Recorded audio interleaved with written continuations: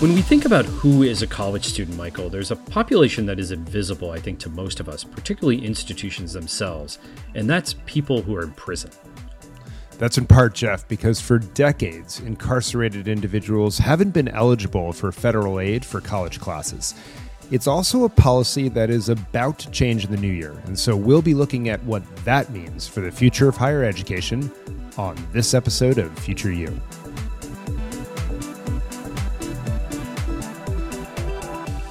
This episode of Future You is sponsored by Ascendium Education Group, a nonprofit organization committed to helping learners from low-income backgrounds reach their education and career goals.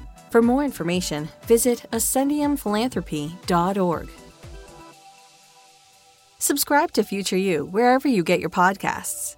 And if you enjoy the show, share it with your friends so others can discover the conversations we're having about higher education. I'm Michael Horn.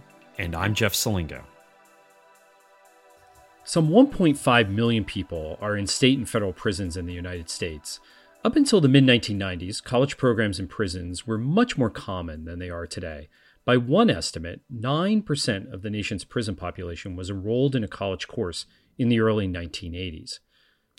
That, of course, all changed in 1994 when, as part of a, quote, get tough on crime agenda, the federal government made prisoners ineligible for Pell Grants, which is the primary federal financial aid program for low-income students.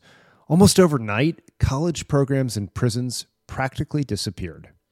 Then in 2016, the Education Department started an experiment, allowing some colleges to offer courses in prisons through what was called the Second Chance Pell Program.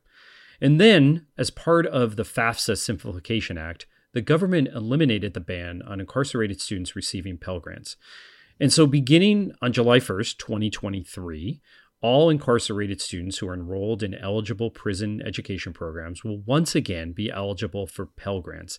And that's a big change that has the potential to increase access to higher ed for hundreds of thousands of students and give incarcerated people a second chance.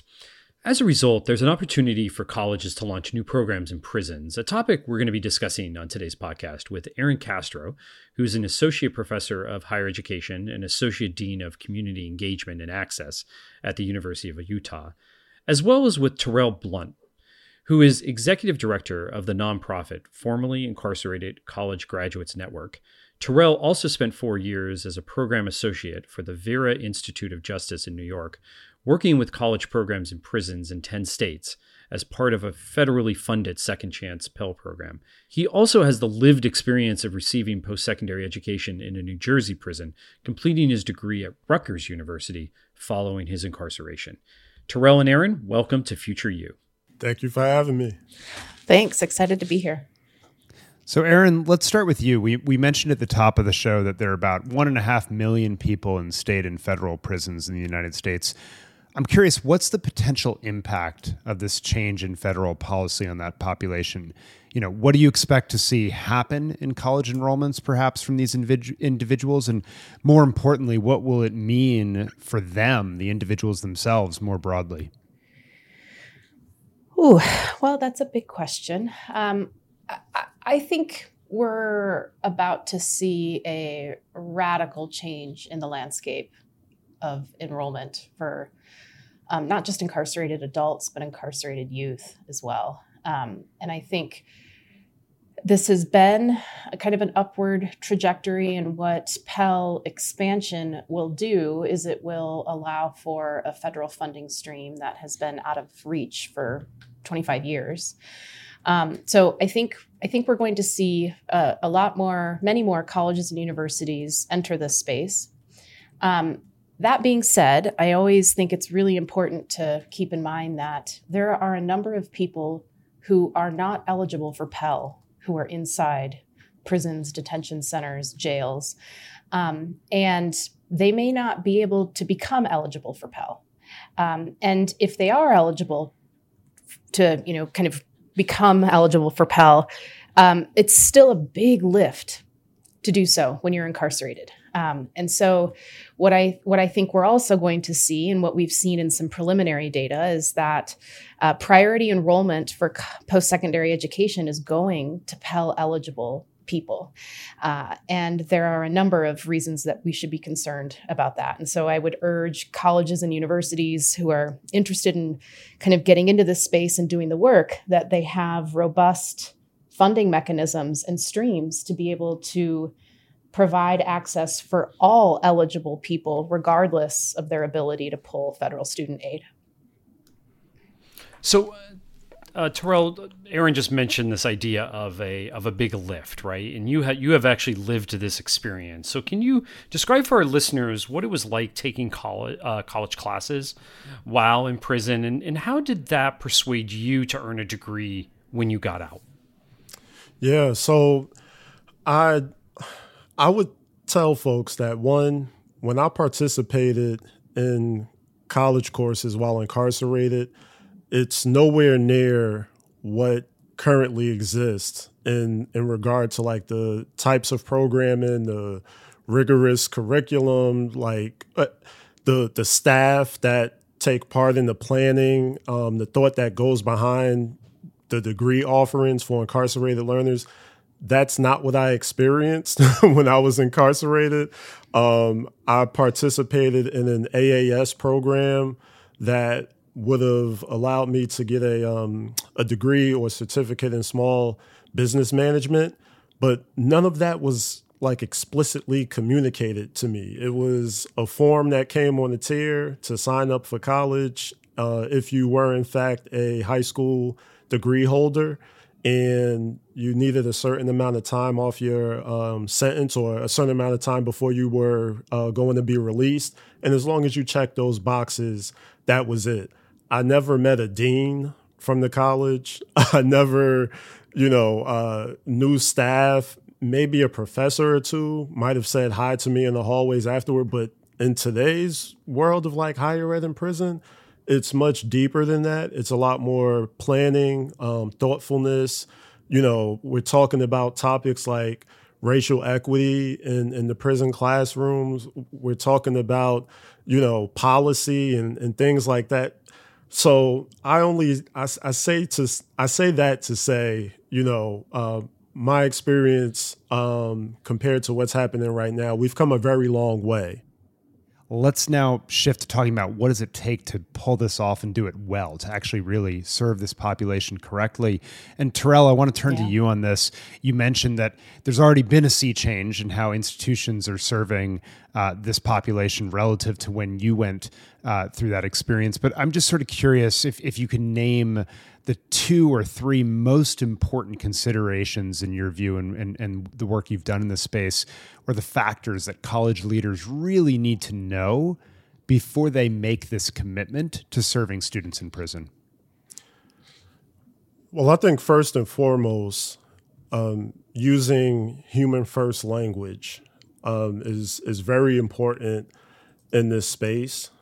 When you use terms that, formerly incarcerated or system impacted people find to be dehumanizing, I think it says, one, your respect about the population, but 2, also how you view them. So if you are, speaking about your program in the way and how it's transformative and, liberating incarcerated people, but instead of incarcerated people, you say inmates or offenders, that's something it's something indicative about how you view the individuals who at the end of the day are really your students. They're students of your college. They're scholars. So that's one thing, because that continues to be an issue in this space by institutions that are entering, but they don't know the culture. They don't understand the culture. They're interested only in the practice of teaching people in prison. So that's number one. Number 2, really quickly,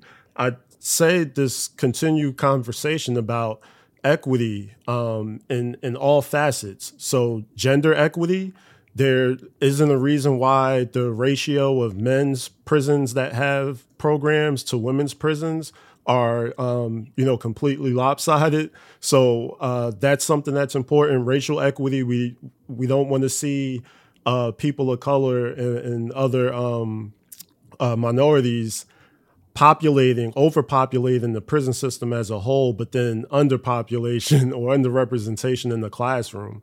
And so many other financial equity where we're discussing with Pell Grants and making sure that people who don't have access to Pell can still get an education.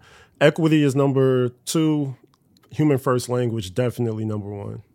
No, that's great. And Aaron, I want to turn to you for your take on this as well, because as you know, higher ed has lost 1.3 million students in terms of enrollment during the pandemic. So we know that many institutions, rightly or wrongly, are looking for students in new places. And as a result, many of them are viewing this perhaps as an opportunity for them to serve a new segment of students, but also bolster some real challenges. And so what I want to know is, what are the real challenges and hurdles that institutions should be aware of in your view and in your research, so that they don't just jump into this space without some true commitment to sticking with it and doing with it well, right? What are the student support services that they might need to provide, for example, at a time when institutions are properly concerned about not just enrollment, but student success as well? Absolutely. Yes. And I think, there's definitely interest convergence right now. I think what I can say confidently from the research is that for institutions that are enrolling a great number of incarcerated people compared to their on-campus non-incarcerated students, right? So they're enrolling hundreds, if not thousands, of incarcerated people in classes. What we have not seen is a match in terms of institutional infrastructure, support, and resources to that enrollment, right? So if you were to enroll, an extra 1,000 students here at the University of Utah, we'd need to be talking in terms of resources is academic advising, can they absorb it? Can career counseling, can they, take that on? And we've seen less of those kinds of conversations in this space. What tends to happen is, particularly for institutions that are already on hybrid or kind of online synchronous or asynchronous modules, we'll add the incarcerated group as a section in this class, which really you just kind of put the burden on the instructor, but there is no kind of back channel to wait a second, we might, if we're adding 30 students per class, 4 classes per term, what are the other conversations we need to be having outside of the classroom to ensure that students do have access, particularly around financial aid information? We know right now that incarcerated people, it's not that uncommon to non-incarcerated students. Federal student aid is confusing. Well, imagine if you're inside of a prison and you can't, not only can you not access financial aid experts to the institution in which you are enrolled, you can't get a hold of the Department of Education because the 800 number is not on your cleared call list. You have to pay to send postage. So the level of misinformation runs amok among incarcerated people. And so I would say there's just a huge kind of fiduciary duty on the part of colleges and universities and the staff who want to engage this work well to first and foremost talk to the students inside. Figure out what they're doing, what's available, what do they know, what do they want, right? I think oftentimes we kind of look on our end and say, okay, well, we're equipped to offer X pathway. That's great. But we should probably talk with the students inside to see if that's something that they want. If we're up against some restraints, which we certainly are, where can we kind of come to a middle ground where it's all right, well, we can't offer the degree in business, but we could do the certificate in business and do the, associate's degree in psychology or something. Often, to Terrell's point, what we've seen in the data is that students are not given choice inside. They're provided, this is college, and whatever the institution decides to provide is what is provided. And I get that we're all under constraints here, right? But I would, to the extent possible for folks looking to do this work well, reach out to the facility, have a conversation with the program leaders at that facility, request a meeting with your potential students, get inside, figure out how difficult it is for those students to get to where they need to get to, and start understanding how that facility operates. And then, have a conversation about the budget outside of the cost of attendance. And so what is it going to cost the institution to serve each incarcerated student well to the and I'm always pushing, like, we should be pushing for access for incarcerated students to all of the things that non-incarcerated students have access to. So our non-incarcerated students have access to wellness services. They have access to financial planning, right? So it shouldn't automatically be, oh, well, they're inside of a prison, so they can't have access to it. No, we should imagine bigger here and present the prison with, as enrolled students, here's what they're entitled to. Help us figure out how to get them this access. That's really interesting, Aaron and Terrell. I just want to follow up on Michael's question to Aaron about student services, and particularly those services that non-incarcerated students have access to. And a big one right now in higher education is career services. And when, institutions are really focused on success after college. So what do institutions need to do to get incarcerated students to not only to graduation, but more than anything, because you've done a lot of work in this area, I know, help them get into the job market after graduation and re-enter society? What do colleges need to do there? Because if it's all just about the education piece and not about these other services that non-incarcerated students have access to, particularly career services, I feel like we've failed them then. No, that's a great question. And I think, this is part of that list, right? We asked earlier about the most important considerations, and this definitely is on that list. Thinking about not just college completion, but what people are going to be doing post-college. And if you think about the services that are offered on campus, or even just the activities or events, post-incarceration for me, I learned so many professional development or job development skills that had I not been a part of college, I probably would have had to be in the reentry program at a nonprofit or something like that in order to receive these job training modules on, the interview process, how to dress up for an interview. But I learned all of this stuff in college because career services offered it on campus. So I would take time out of my class schedule, or sometimes it'd be in the evening. And now I'm meeting, deans of certain departments or other faculty and staff. And at the same time, I'm actually learning about things that would prepare me for when I graduated from college. Our incarcerated learners, the average person, and I don't have data for this, but I'm pretty certain that the average person that's completing a 4-year degree in prison is not participating in events like that. So the colleges have to begin thinking about, well, how can we put on a job fair in the prison? Reentry nonprofits do it. I've seen articles where, they brought in numerous employers from, that are second chance friendly, if you will. And they make it happen. So colleges, if they're diving into this work and they aren't just in this to graduate folks, and they're definitely not just in this for the Pell Grant. Let's think about how we can get our graduates into the jobs that, speak to them, knowing that they already have other obstacles and barriers in front of them because of their conviction history.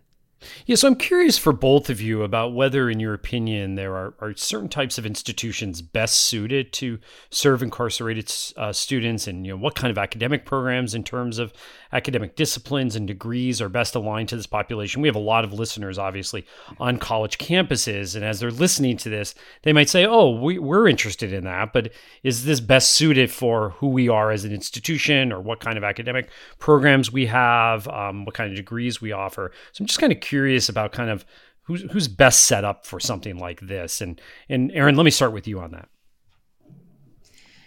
Well, I think first and foremost, if you care about students, then you should be in this space. If you care about upward social mobility and the role that post-secondary education attainment can kind of play, then I would invite you to learn more about this space, figure out what's happening in your area. Oftentimes, folks who are non-incarcerated or don't have a direct family member incarcerated, you drive by the prison, you don't think twice.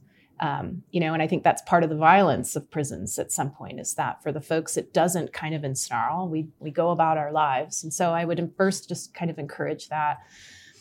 I do think, we run up against this in our alumni coming to campus. We have a lot of work to do in certain fields, particularly things like education, right? I'm an education scholar, right?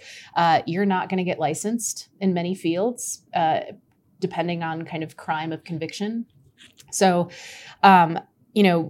if you're kind of a secondary teacher education kind of focus, you're probably not going to want to go in and offer that degree path because incarcerated folks aren't not going to be able to be successful there. However, I also don't think that should be an excuse for institutions not to get creative and pursue this work, right? So I think this is where we, really need to listen to Terrell and to listen to the nonprofits in this field of like, where are folks running up against challenges in employment? And this is a desperate area of research that we need with particular kinds of convictions. And, I think for colleges and universities, let's get folks in and let's get them through degree pathways where we know that they can get licensed. And then let's also do the work of, okay, if the master's in social work program is going to continue to, kind of make it really difficult, how do we work at our own institutions to say, okay, what can we do here to make sure that this is a viable pathway for folks? So I think I would encourage, I don't think the majority of institutions at this point who are doing the work are 2-year institutions. More than 50% are community colleges. That absolutely makes sense. The second kind of biggest group of institutions are 4-year private institutions. And that also makes sense because of the, kind of the access to private and philanthropic monies. I am at a flagship research intensive institution, and we need to increase our presence in this space. And I'm hopeful that we're kind of on the cusp of that because this is part of our mission, and we need to be able to figure out how to do it well. Terrell, any quick thoughts on that in terms of the type of institutions, in your opinion, or the types of programs? I mean, Aaron brought up a good point about education, for example. Is it best to offer programs where, talking about what we were talking about earlier with success after college, that maybe we're not setting students up for success after college? What do you think on that? Yeah, it's not as easy to answer as one would think, right? Because I absolutely believe that we should be supporting students, incarcerated students, and providing a degree path that can lead to employment in the area that they are not barred from because of, policy, right? I think that makes absolute sense. And then at the same time, I've also argued that by not allowing folks to, let's say, for example, earn a law degree while on the inside, because in that particular state, one currently cannot practice law or pass the bar. If we use that and say, well, because people with conviction histories cannot practice law in this state, we're not going to teach people in prison how to become lawyers, I think that's working in favor of the system. Mm-hmm. However, there's countless people in our network that had those same laws in their state, and they went and studied anyway, mm-hmm. and they fought it. And now they have inspired others to do the same. So I say that to say I lean on both sides because I think it may really, that's a particular type of degree path, right? But there are opportunities for us to allow folks to pursue policy change or be that one person that can overcome, an obstacle and inspire others. Or there's opportunities to, lean into what is available to folks and what are actually viable paths for them to achieve that upward social mobility that Aaron's talking about. It's a great answer to show the nuance. As we wrap up here, a final question for both of you, which is I want to reflect on the faculty experience teaching in these prison programs. There was a documentary a few years back presented by Ken Burns by Lynn Novick, The College Behind Bars, that I think did a good job of showing this side. But Aaron, you've said it's among the most rewarding experiences for faculty. So I'd love to hear your reflections first. Yeah, it's a complicated answer. I'm going to use some of Terrell's language here because I think partly what we hear, we know that for non-incarcerated faculty, college and prison programs are often a faculty retention tool, because the kinds of experiences that you have teaching on a large campus sometimes are not fulfilling, maybe is the best way to say it. And so, when you go into a prison and you walk in and all of the students have not only read weeks 1 and 2, they've read all those supplemental readings and they've brought their own books to kind of educate you. It's, a pretty transformative, I will say, experience for people. That being said, I always I don't feel super great about that, because part of why that is made possible is because of deprivation. We have denied people inside the opportunity to interact with world-class faculty and to create relationships that we know make an impact, right? So, when I'm writing letters for, students on campus to get into places, that's kind of the norm. How many folks coming out of prison have the ability to say, yeah, I'm going to call, ask my professor, which is, I'll just make a plug, why it's so important to do on-site, face-to-face, or synchronous instruction. It's the relationships that we know that are really impactful. So I think we've got to approach this really critically. We shouldn't be relying on the prison classroom to bolster faculty's morale. And at the same time, we need to be in those spaces, and we need great faculty to do the work. I would just really encourage folks to reflect on why that's the case. And in an ideal world, that would not be the case.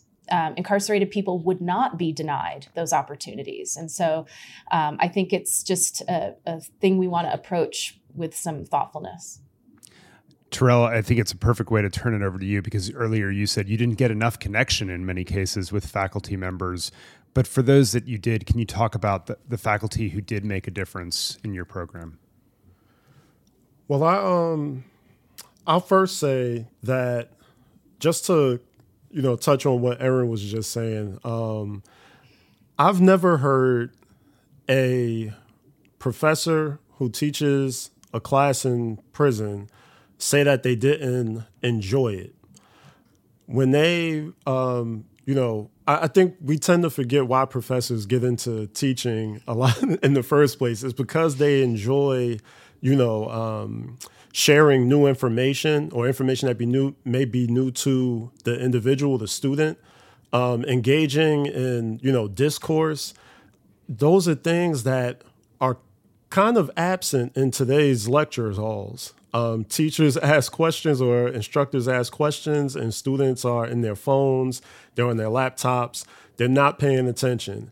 And I witnessed that when I was in college, which was, at the beginning of the decade, 2010s, and I see that now. However, when you go into a prison classroom where there are no electronic distractions, you're in a place where people love to talk. When you enter those classrooms, the conversations are so rich. And I think also being exposed to individuals that in the public and in the media, they're displayed as, ruthless people, heartless people, and yet you may find out about the crime that they committed, although you should not be searching for that, but they may share or disclose to you the things that they've done, and yet they are producing, these 20-page papers that are well written.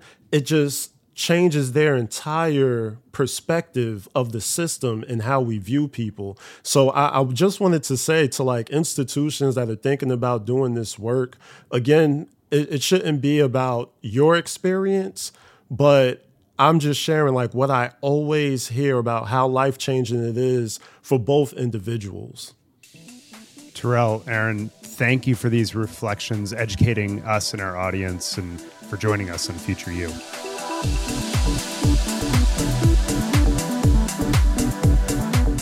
This episode of Future You is sponsored by Ascendium Education Group, a nonprofit organization committed to helping learners from low-income backgrounds reach their education and career goals. Ascendium believes that system-level change and a student-centric approach are important for our nation's efforts to boost post-secondary education and workforce training opportunities.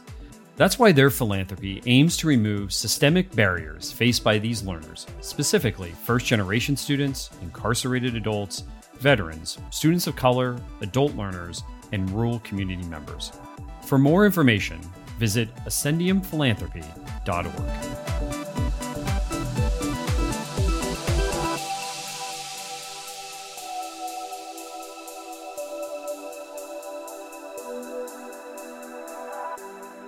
Well, welcome back to Future You after that inspiring and fascinating conversation with Terrell and Aaron, and so many thoughts on this policy change and what it portends for incarcerated people and institutions. But Jeff, before we go there, I'm just curious, any overarching thoughts from the conversation?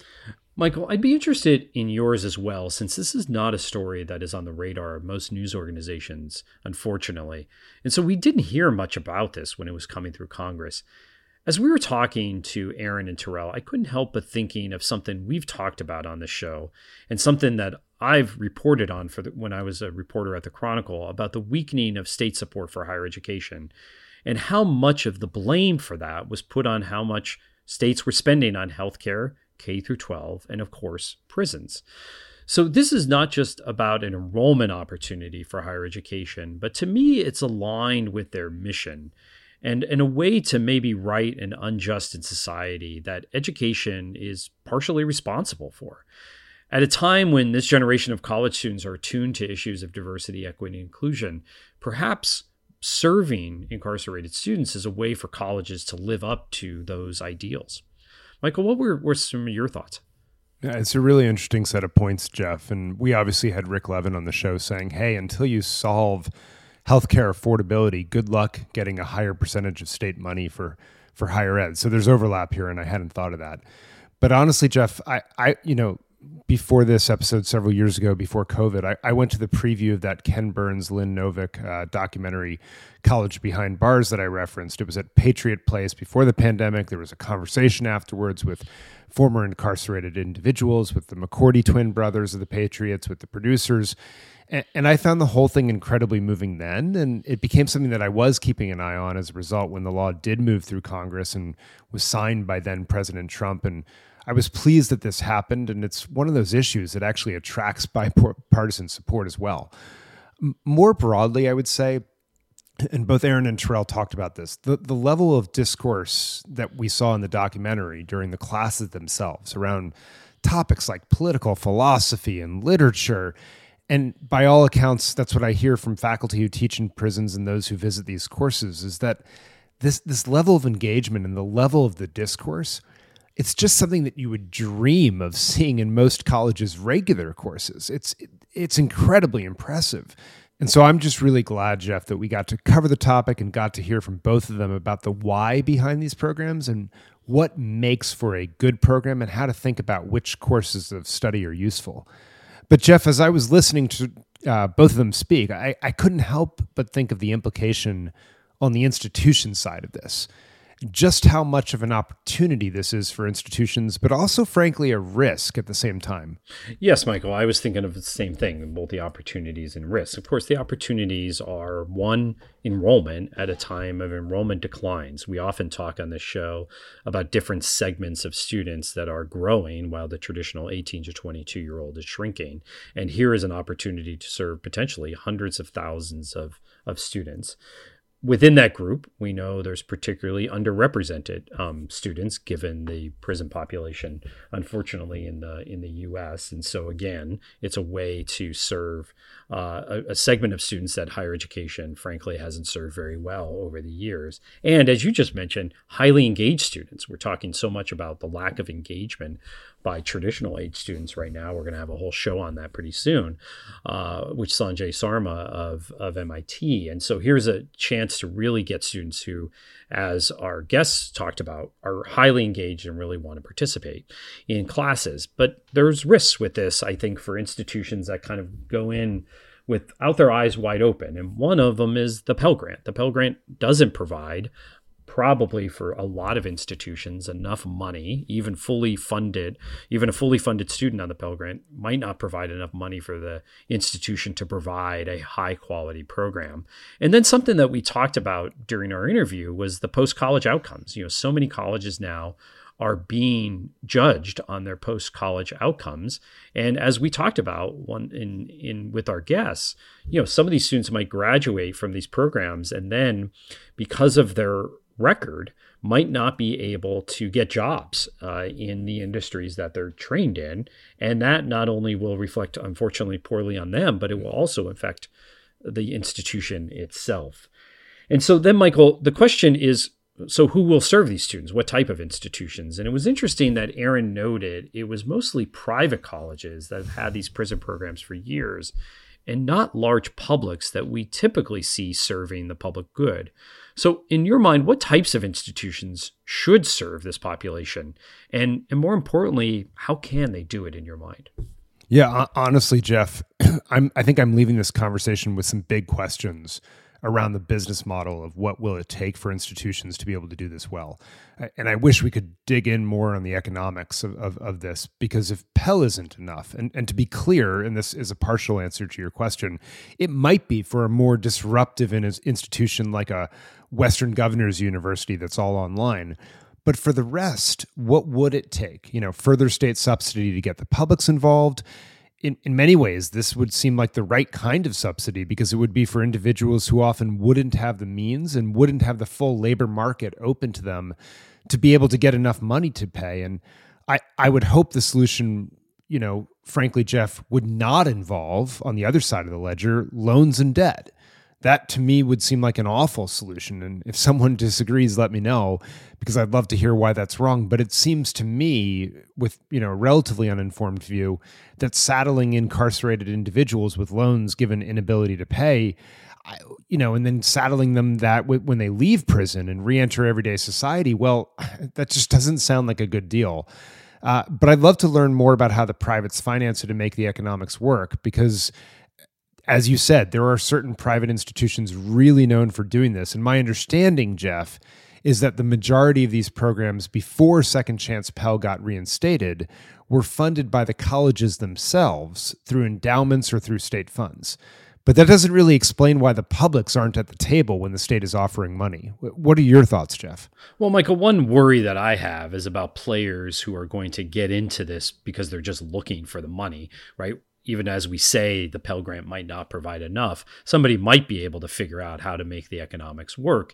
And we know there have been examples in the past where suddenly new avenues of government funding, and I'm thinking particularly of veterans here, encourage certain institutions, like in the for-profit sector, to recruit and enroll students that they didn't always serve in the best manner. Indeed, earlier this year, the Department of Education settled a case that granted nearly $6 billion in debt relief to students, mostly veterans, who said that mostly for-profit colleges deceived them into overpaying for their degrees, and as a result, they didn't get their GI Bill educational benefits. So again, a new tranche of money that they didn't really get to use. And so do you see for-profits jumping on this opportunity, and how do we ensure that these students get the outcomes that they need? Yeah, Jeff, look, I'm the one who's written and said that we shouldn't exclude or discriminate in policy around institutions based on tax status. I mean, it's clear to me anyway from our episode we brought back around financial aid letters that for-profits do not have a monopoly on bad behavior. The nonprofit and public sector are doing plenty of misleading and what I would call pretty downright awful things as well, to say nothing of paltry graduation rates at a bunch of places.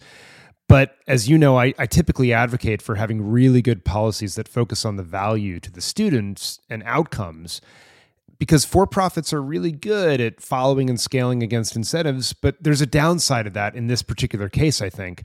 And I want to name it clearly so people don't think I'm just blindly cheerleading for the for-profits. Because when those incentives are around just enrolling, regardless of how you serve those students and regardless of the outcomes, well, that strikes me as not good policy. And that's what happened, I think, from 2005 through 2012 or so, was for-profits scaled aggressively against what the government was paying for. And this was not a good thing. And in the case of incarcerated students, I think if it became a lucrative thing, it would be really dangerous for the public and the students themselves, especially if it meant taking out debt. But I think, Jeff, what's challenging in this case is that not all of these incarcerated students are going to get out of prison and be able to have great outcomes in the labor market. So you may have to construct policy that focuses on the inputs, which I sort of reflexively dislike, but I wonder if it'll be necessary here. And I guess my last thought as sort of wrap up thinking on this is there could be an argument of, Michael, Jeff, you're over worrying about this because one, this won't actually be that lucrative a market. Like, if Pell in many cases won't cover the full cost of these programs, maybe there won't be a land grab. Second, you could have one of the policies just be limiting the debt that incarcerated students can take on to make sure it doesn't become a land grab at the public and incarcerated students' expense. I would advocate for that in a heartbeat. And then third, maybe really good policy should look at outcomes for incarcerated students and should incentivize colleges to help those students find jobs and get back in the labor market in a really productive way, make sure that those students don't just graduate, but even more important, have successful life outcomes. And if they were incentivized to do that, Jeff, then what other innovations in student supports and career integration with employers might we see in the coursework itself and so on? And that could get really neat, I think. And it would be a great set of outcomes if we did it well for society, students, and as you pointed out, Jeff, perhaps help us move some money in state budgets from prisons to education. But I think we'll have to leave it there, Jeff, and with just a huge thank you to Aaron Castro and Terrell Blount, as well as our sponsor, Ascendium Education, for helping raise and educate us on this really important topic on Future You. And thanks to all of you for tuning in.